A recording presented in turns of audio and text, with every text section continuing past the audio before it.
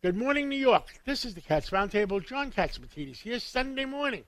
What the heck is going on? People are as mad as hell as new taxes. They're mad as hell about congestion pricing, which is another tax. With us this morning, Sunday morning, is Nicole Malliotakis, the Congresswoman from Staten Island and Brooklyn. Good morning, Congresswoman. How are you today? Good morning, John. Great to be with you. Tell us, your people down in Staten Island and Brooklyn, are they mad as hell in this congestion pricing? Yeah, John, look, obviously people are very concerned about congestion pricing, and my community that I represent is very sensitive to tolling. They already pay a toll to go over the Verrazano Bridge, which is becoming more expensive, and now they want to hit all New York City or anybody that wants to go into Manhattan City Center at $23 a trip. And so that would really create a lot of burden for people who work in Manhattan. For example, let's say a nurse that works the overnight shift or a banquet waiter who gets off at work at midnight. And they have to go drive at very odd hours because they're afraid, quite frankly, to take the subway, which we need to get public safety back under control. But in addition to that, when we're recovering now from COVID and trying to get this economy back on track tourism, we're very concerned that the congestion pricing will have an impact on our economy of small businesses in addition to those residents. And so I've been calling alongside Josh Gottheimer, a Democrat from New Jersey, for this to be all slowed down. We need a thorough evaluation. We need them to do a complete environmental and economic impact study to see the real ramifications of this. Unfortunately, we're seeing the MTA trying to jam this through without going through the proper procedures here. And we can't allow the federal government to sign off on this. It's the first in the nation and a type of congestion pricing. We know in London, if you look at what's happened there, it hasn't actually reduced the emissions. In fact, the congestion has gone to the surrounding communities. So it'll move from, inside Manhattan to just outside Manhattan, clogging up areas in and around those tunnels. And so that is, I think, what our biggest concern is right now.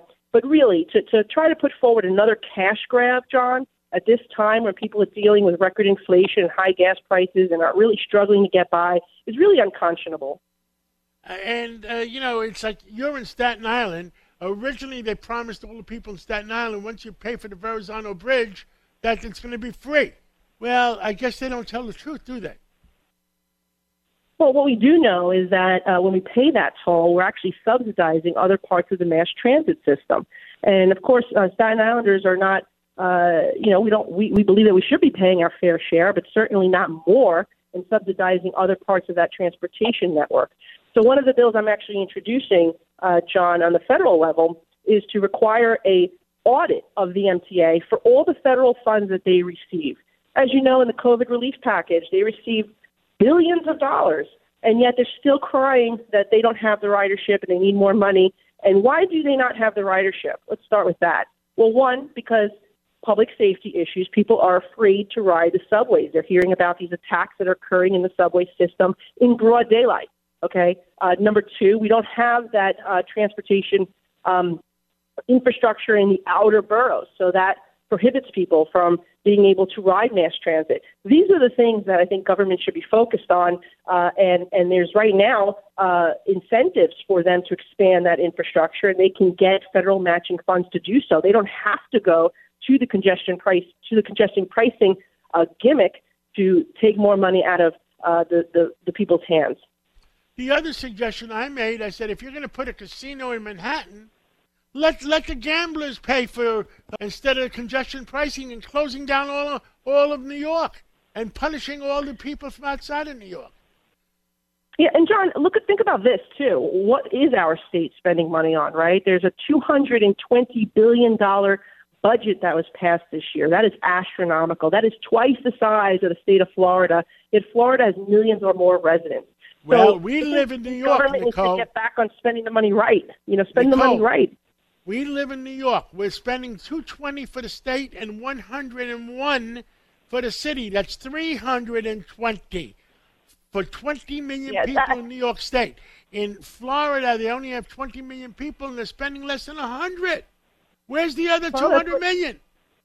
You just made the case of why we need Republican leadership, because they know how to manage things better. Thank you, John. Friday, you passed a new more taxes in the Congress, and they're going to tax the pharmaceutical industries. And you know what the pharmaceutical industry is going to do? Pass it on to the consumer. Yeah, but no, that's absolutely the case, and it is the case also with energy, right? They've created a energy slush fund in which they're going to be handing out subsidies to climate change companies and causes, and it's going to come at the taxpayer expense. It's going to drive up inflation, but also there's taxes in there, energy-related taxes, that will make it even more expensive for people to heat their home, to cool their home, to pay for gas.